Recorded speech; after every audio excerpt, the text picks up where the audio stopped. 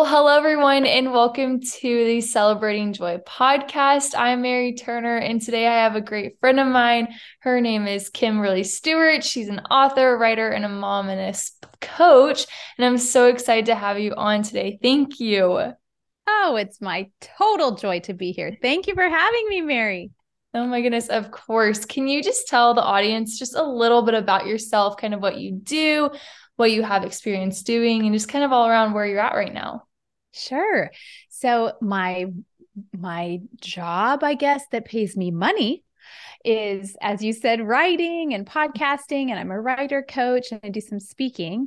And that's been my gig for about 17 years. So I've written 8 books that are out there, and then I have another one coming out in 2024. And we can talk about how that all came to be if you'd like. But then my other real job that does not pay me money, but is absolutely a billion times more valuable, is that I'm a mom of 3. We have my husband, Mark, and I have been married for 23 years, almost 24.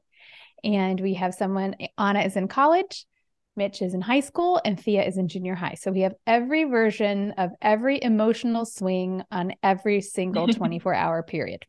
Love it. Love it. So you touched on writing your book that's coming out in 2024. And I know you've written about like 8 books. Is that correct? Yep. That's Well, crazy. 9. There's one that's buried Wow. under a tree in my backyard, but you will never see that. No human being will. 8 that have barcodes. Yes. Wow.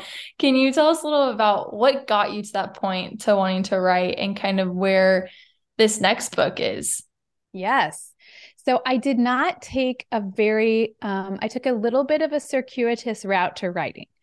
So I majored in college, and in grad school, I studied teaching. So I was a teacher. So my degrees are in Spanish and English as a second language teaching. And so I did undergrad for that and grad school for that, and I loved it. I taught 7 through 12. I both ELL students and then also Spanish language learners. And so I loved it. I loved that job. It was a great fit for me. But I'd always wanted to write. I think writing to me sounded a little nutty pants. I mean, it sounded like just outlandish, right? Like it'd be someone saying, also, I want to be Taylor Swift. I just didn't know anyone doing that. It just Yeah. didn't. I think now folks have friends who have, self-published or have been in the publishing world, and I did not know anyone. And so that was a very quiet dream. And when I started staying home with Anna, who's now, she's the college student, I went from being around people all the time to just being with Anna. And Anna was lovely, but she did not speak. And so when Mark would come home he was in grad school at the time as well, I would attack him with questions and say, tell me all the long words you heard today. Tell me all of the words that didn't end with E, like blinky and poopy and potty. And he was the one who said, you are alarming me because you are not the woman I married, and you're scary in your insistence. And so maybe you need to do something that will feed that part of your head that you kind of Mm. have put aside a little bit. I was completely, totally, utterly convinced that I was in the right spot. I loved being a mom at home. And I also wanted something else, turns out. I didn't know that at the time, but I lugged out this ancient laptop and started just plunking away during nap time and during what soon was preschool time and kindergarten time. And just anytime there was quiet in the house, I ignored the laundry. I ignored all the other things that really were emergency status. And that quickly turned into something that I loved. And it was just such a wonderful, I would say, escape, but also just kind of, it felt like something that I was meant to do. Mhm. So it was a fun adventure. There was no map. There was no roadmap. I had absolutely no idea what I was doing. It just ended up that I started meeting the right people to help me get my words out there. Yeah, I love that. I feel like that's kind of how it was with me. I just kind of had no idea. And then one day I was finally like, okay, I need to do this and just sit down and write. And it is very difficult sometimes and hard. And so I kind of want to ask you, how do you find and stay motivated when those times where you're just like stuck or you're just kind of in a season of a funk or you're also just like walking through hard stuff and you're trying to write a book about joy or like something where you're trying to give the audience a piece of hope. I'd say the first thing is never to feel like you have to put pretty bows on things. I think that's the worst. That's the worst kind of writing you can do, when you feel like you have to either know something you don't, or pretend you have come to some sort of resolution you have not received. That will come across as very insincere to the reader. So the first thing would just be to be super honest. Some of the things we write during hard seasons or about hard seasons are really for us, just for us, and they might not see any other folks. But some of those things will end up being the most powerful. Even when you're in a funk, if you can kind of encourage yourself to get your tush in the chair and just write a couple paragraphs if writing is your thing, or create something small if creating an object is your thing, or artwork, or music. I think if you look at that as a discipline and not as something that always is going to feel awesome, you actually will end up creating really cool stuff. Mm-hmm. I think when I got into this, I assumed it was a muse situation, right? So that if you could just wait until the time when the muse would hit, and those moments when your fingers are flying and everything's going well and it's clicking, that I thought that's how a book is written. And actually 90% of the time, I don't feel that way. 90% of the time, it really is just putting myself physically in front of the keyboard and asking myself to do the hard work. It's just like anything else you care about, right? You watch the Olympics, those people don't, and most of the time they're not like, that was the most amazing day of training, I want a protein bar. There are lots of really hard days that go into the final stretch. So yeah, just the discipline of it, and then giving yourself tons of grace. Mm-hmm. I mean, I think a lot of folks with whom I work, and we have a mutual friend, Bob Goff, you and I do, Mary, and Bob and I work together with a lot of authors. And I think sometimes their biggest impediment, their biggest speed bump is really their own brain, their own head, their own expectation that really they can set aside. We can set those things aside and wait for spots that are wider in the road. Just not forcing yourself all the time to feel like you have to have some sort of output or some sort of brilliance. Those things will come. And, looking back has become more important to me. I think there's some power in looking behind us and seeing there are ways that this will come out in the wash, and me forcing it is not one of those ways. Mm-hmm. Mostly it's waiting and prayer and trust. Yeah, I so agree. I think I loved what you said about giving yourself grace. Just allowing yourself to really be okay if you're not doing well and you're writing in that stage. And doesn't mean that it's not going to be a good chapter or good format for anything, but really just giving yourself grace. And I think that goes for almost everything in our life, that we know we're sinners and we know we're going to fail. And so giving us grace and just allowing us to continue to move on and not hold on to that. What if this fails? Because we're going to fail. And I think it's just a good mindset in knowing, okay, I'm going to fail, but if this fails, that's okay. I'm going to keep going. And it's having that passion. And I think that was one of my biggest fears with writing my book. It's like, okay, what if this fails? But that's okay. If God had me write this for a reason and it failed and that was his reason, that's okay. But yeah, I know I wrote it for me, and possibly when it gets out to the public, if it fails, then who knows? But I'm excited for that. What was a couple of things there, if I could say a couple of things. Yeah. A couple of things. First of all, I really feel like there's a lot of freedom in treating ourselves the way we treat people we love. Mm-hmm. So when I get to spots where I'm starting to say things like that, like this is going to fail, or this is complete drivel, and what am I doing? I try to take a step back and think, well, how would I talk about this very moment with my daughter or with my son or with my mom? Like people I really care about. If they said those things to me about themselves, I would put the smack down. Mm-hmm. I mean, there's no question. I would say you're talking crazy. That's not true about you at all. This is who you are. You are beloved. You are totally supported. You have everything you need. You can give yourself some serious grace in this moment. Mm-hmm. So if I talk to myself the way that I talk to people I love, that calms a lot of the fire.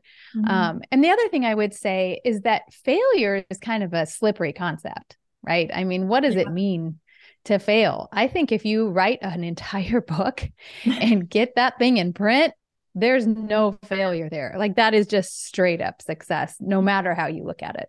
Mm-hmm. Yeah, I think that's true. That's a good like outlook.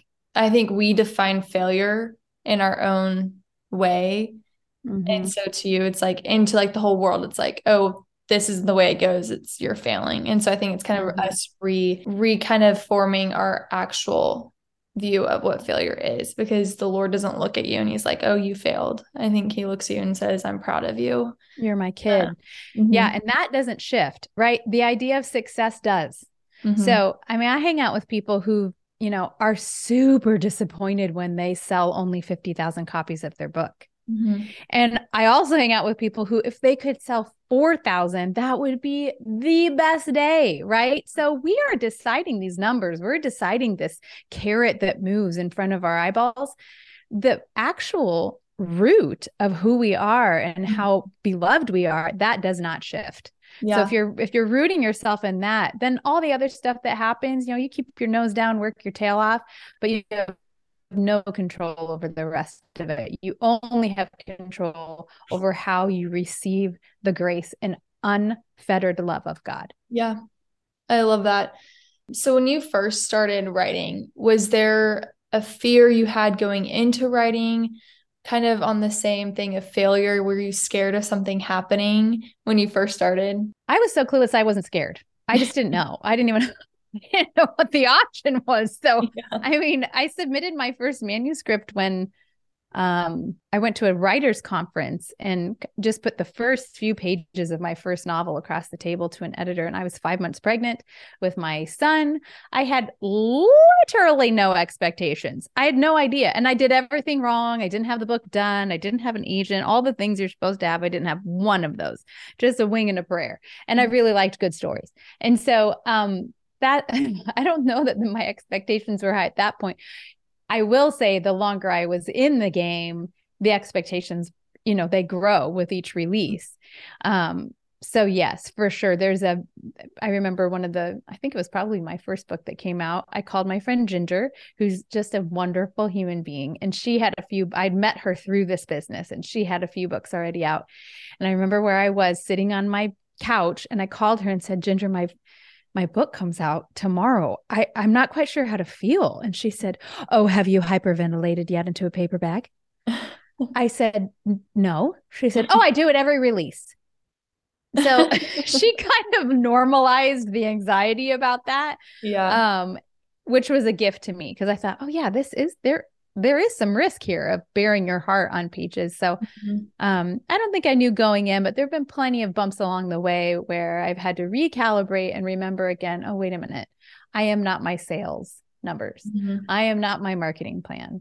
I am not, whether or not every single Amazon review makes my, hair stand up on the back of my head that I'm just so happy about it. So, I've had to reorient many times over the last couple of Yeah. decades. I think that's pretty normal in any sort of pursuit.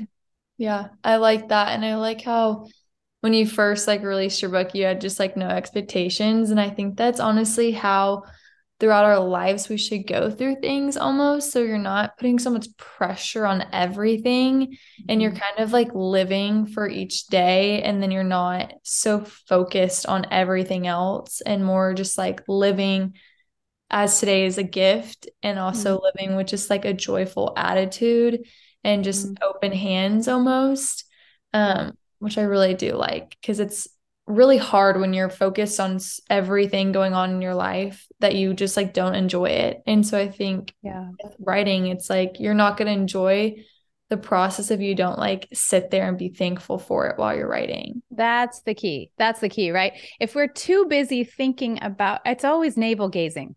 Navel gazing, obsession with ourselves will 10 times out of 10 rob any joy we have because we don't have enough, Mhm. right? We don't have enough peace or love or patience or all the good stuff that we have in our lives. We cannot be the sole producer of those. And so if I'm thinking about myself constantly, how's my book doing? How's this effort?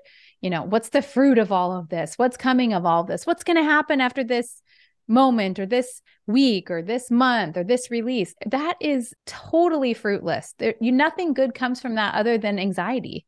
You just start thinking about your own darn self all the time. Yeah. So you talk a lot about joy, Mary, and that thinking too much about me 100% of the time takes joy out of my thoughts and my heart. And the way that I live every single time. It is a recipe for disaster. The converse is what you just said. Mm-hmm. Gratitude is the best kick in the pants, right? So instead of thinking, I'm not sure if I'm doing this right, turning that on its head to say, I can't believe I get to do this. This is so amazing that I get to devote this time to something that I love and that's giving me so much happiness or joy, or that has the potential to give other people that same thing. So it's a framework that switches everything on its head and puts it where it's supposed to be. Yeah. It's a complete perspective change when you live with the attitude of, this is a gift, I'm going to be thankful for this, whether that is like, for me being in college, going to school where it's like, oh, I don't like school, but I can be thankful for it and be present. Or when people work a 9-to-5 job and it's like the same routine over and over again, but they're in that season. And I think God put them in that season for a reason, and using that and changing their perspective of, oh, I go to work with these people and I can be a joy and glorify the Lord today. So it really is a perspective change, and it takes time, I think, for me to realize that. And some days it's like, oh, it blows over my head. But the days where it's like, I am thinking that, okay, today is a gift, not a day is promised. I'm going to use it to glorify his name today. No question. And I would recommend saying those things out loud. There's something powerful about the sound of your own voice saying that out loud. Yeah. I'll give you an example. We have 8,000 dirty dishes in our house on a given day, and that is an underestimate. But for many years, when Mark and I were first married, there was not one dishwasher in sight other than me and him. There was no, we didn't have, that was way too swanky for us. So if I really try to make an effort out loud to say to myself, God, thank you for this dishwasher. I am so grateful for it. So when I'm rinsing dish number 8,000, I hear my own voice saying, you've got it good, honey. You've got it really good. Thank you for all the food that was on these plates. Thank you that I have not had to panic about feeding my family. I mean, that is not saccharine to me. That's not a blow by moment. That is absolutely real life. And so if I'm saying it out loud, it reminds my head and my heart, look at the road you have that is littered with the goodness of God. Say it out loud so your own ears and your own heart and head can hear it. Yeah, that's so true. And that's so good. So jumping back to kind of your writing process and everything, what has been like your favorite memory when writing? I know there's probably a lot, but what has been kind of a good experience or just your favorite memory? Wow. Favorite. I mean, it's been a long time, nearly as long as you've been alive, Mary. I mean, a few come to mind. The first time my book came in the mail to our front step, there was a box of books. And we opened them up at the kitchen island, and we had 2 little ones at that point. And I remember Mark taking a copy out of the box and and I was like holding one. I'm a total book nerd. So to hold it and smell the pages. I was so excited, but I was kind of stunned, because these were all just thoughts in my head. And then they were on paper with a cool cover and back cover copy. And I remember Mark saying out loud to the kids, you guys, Mommy wrote this book. This book is by your mom. And it was totally silent. Mitch is sucking his thumb and holding his blankie, sniffing his blankie. And Anna's just staring. And they absolutely did not believe it and said, no, she didn't. Because they'd never seen it, because I only wrote during nap time. So I remember Mark flipping the book and pointing to my face on the cover and saying, look, this is really your mom. So that is a sweet memory for me, first of all, because our kids were so little and that adventure was beginning. And also Mark has just been the absolute cheerleader of cheerleaders. He just assumes I can do all the things. And so that was such a fun moment to share with him. I love that. You also get to do, we kind of mentioned it earlier, but you also get to coach, and that's how you and I met. You coached me while writing my book. So yes, tell us just a little about what got you into coaching and kind of what you love about it. I am loving this season of coaching. And yes, we've gotten to work on part of your book together, which has been so much fun. And you exemplify why it's so fun for me, because I spent most of my writing life alone on my couch. I didn't even have a desk. I just would, punch out a couple pages whenever I could. And that's how I would cobble together book by book. And a lot of the things about a writing career are not Googleable. You cannot just do a search and find out how to get an agent or how to write a great paragraph or how to, construct a book that has a beginning, middle, and end and an arc that really engages the reader. You just have to figure that out. I always felt like I was fumbling in the dark, just doing my best, hoping I would meet the right person who would answer a question. What is a literary agent? How am I supposed to find one? What's the difference between traditional and self-publishing? Like all that stuff. You can only go so far with the internet. You Yeah. really need people around you. And so for me to be one of those people is so fun for me. It just trips every trigger for me because I didn't have that. And it's so fun to be that person. As for how I got into it, that would be Bob Goff. So if y'all are familiar with him, he's a force of nature. And so it was his idea. And he was so kind to bring me on. He does quite a bit of executive coaching on his own. And he was finding that a lot of clients really wanted to write books. And so Bob called and said, I think we can do this together. And I think it'd be really fun. And it has been. It has just been a total hoot. And he is the most fun person with whom to work because you never know. It's an adventure every day. I just actually talked with him earlier today. We had a welcome call with a new client, and he called from an Air Force base where he was going to watch a U-2 spy plane land. Wow. So, just flew right up there, took care of that. It has been so much fun, but I love that. That is right my alley. So bring it on. He's just a great guy. So working with someone that I so admire, just dearly love as a friend, has been super fun. Yeah, working with y'all was literally, it's been so fun. And Oh, good. like you were saying, writing can be super lonely. And so having people who understand and who get it and who also are in your corner, just like cheering you on, is truly the best thing ever. I just recently found a few other people at Baylor who are writing books too. Good. And that was just an awesome connection to have and to be able to sit down and kind of talk through where we're at and kind of how we can encourage each other and support each other. Because if you haven't written a book, you don't really get it. It is hard and you get stuck and you get lost in your words. And so it really has been fun working with y'all and just like seeing what y'all are so passionate and excited about makes me just like even more excited to just keep writing. Well, you are officially our youngest client, Mary. And we were talking before we had the mics on about how you have blown out of the water every expectation of normal human beings. At your age, you've already owned your own apparel company. You're only a junior in college. The last time I talked with you, you were like organizing or participating in something with homecoming that required you to be up at all hours of the night, and also had a call with me about pages you've written. So I'm just saying, for our listeners, she's not typical. I wouldn't say that most people her age have conquered the world. But it has been so much fun to work with you, Bob. And I have both just loved getting to know you and hear your heart and to see you just absolutely push through. Even as a camp counselor, you were up at the late hours with your laptop pounding out those pages. So you should be interviewed about discipline because you've got it, honey. Thank you. It's for sure. Like, I don't know, this stuff just makes me so excited. I'm like, what else can I do? But then I'm like, okay, calm down, Mary. You can't do everything. You need to calm down and take it one step by step. And my parents are always like, what are you not doing? And I'm like, it's fun to me. And I love being busy and I love getting to talk to people and write and just, it's been really fun. Awesome. And it just like, it really does bring me joy just getting to do this stuff and like do it all for the Lord. So that's so great. I love it. So one last question I want to ask you is, in this season of life, how are you celebrating joy? What are you seeing joy in?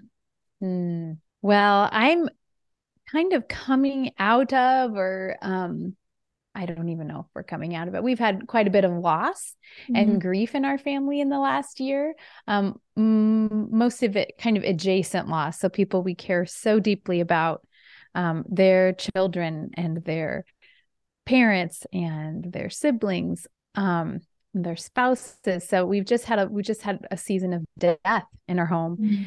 And so joy has taken on, I feel like it's just shifted in the light has shifted a little bit as I've held that prism up. And it's a more profound joy, I would say, because it's a little bit nonsensical in the world, right? It doesn't make a whole lot of sense, when scripture talks about hoping not as the world hopes. That makes sense in a different way to me right now. That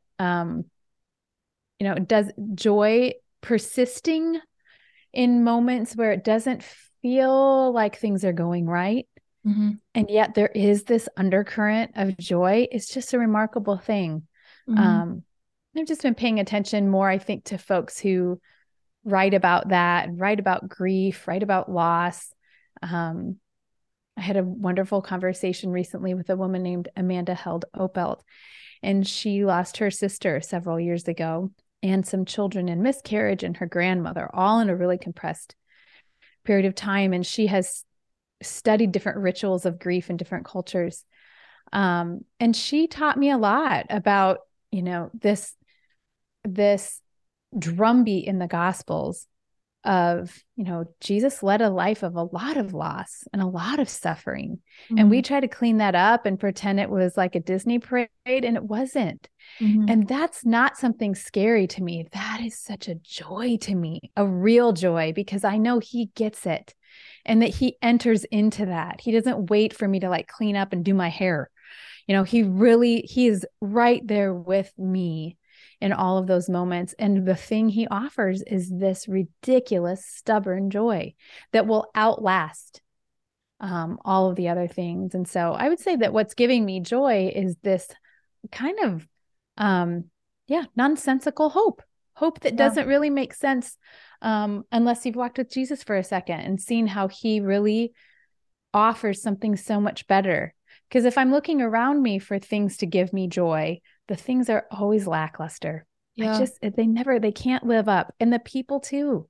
People can't do that for me. Um, Only God can. And so that's probably what I'm thinking about most right now and learning about right now. Wow. I love that a lot. That's really, really good and really, really true to know that like joy isn't always in the seasons of where everything's going so well, but it's also in the moments where it's hard and like you can find that hope that is in the Lord. And sometimes it's really hard to seek and find, but you can find it because He's there. Mm. So I really like that. So I just want to say thank you so much, Kim, for just coming on and just supporting me and just being so eager to help me in anything. It's been a joy getting to talk with you and just to talk about life and kind of where your journey all started. So thank you once again. Well, I am your mega fan. So as soon as you have that book signing, when it comes out, you know who your number one heckler will be. I'll be in the front row. So super I proud of can't you and wait. honored to know you. Thank you so much. And thank you everyone to listening once again. This is the Celebrating Joy podcast, and I will see y'all next time.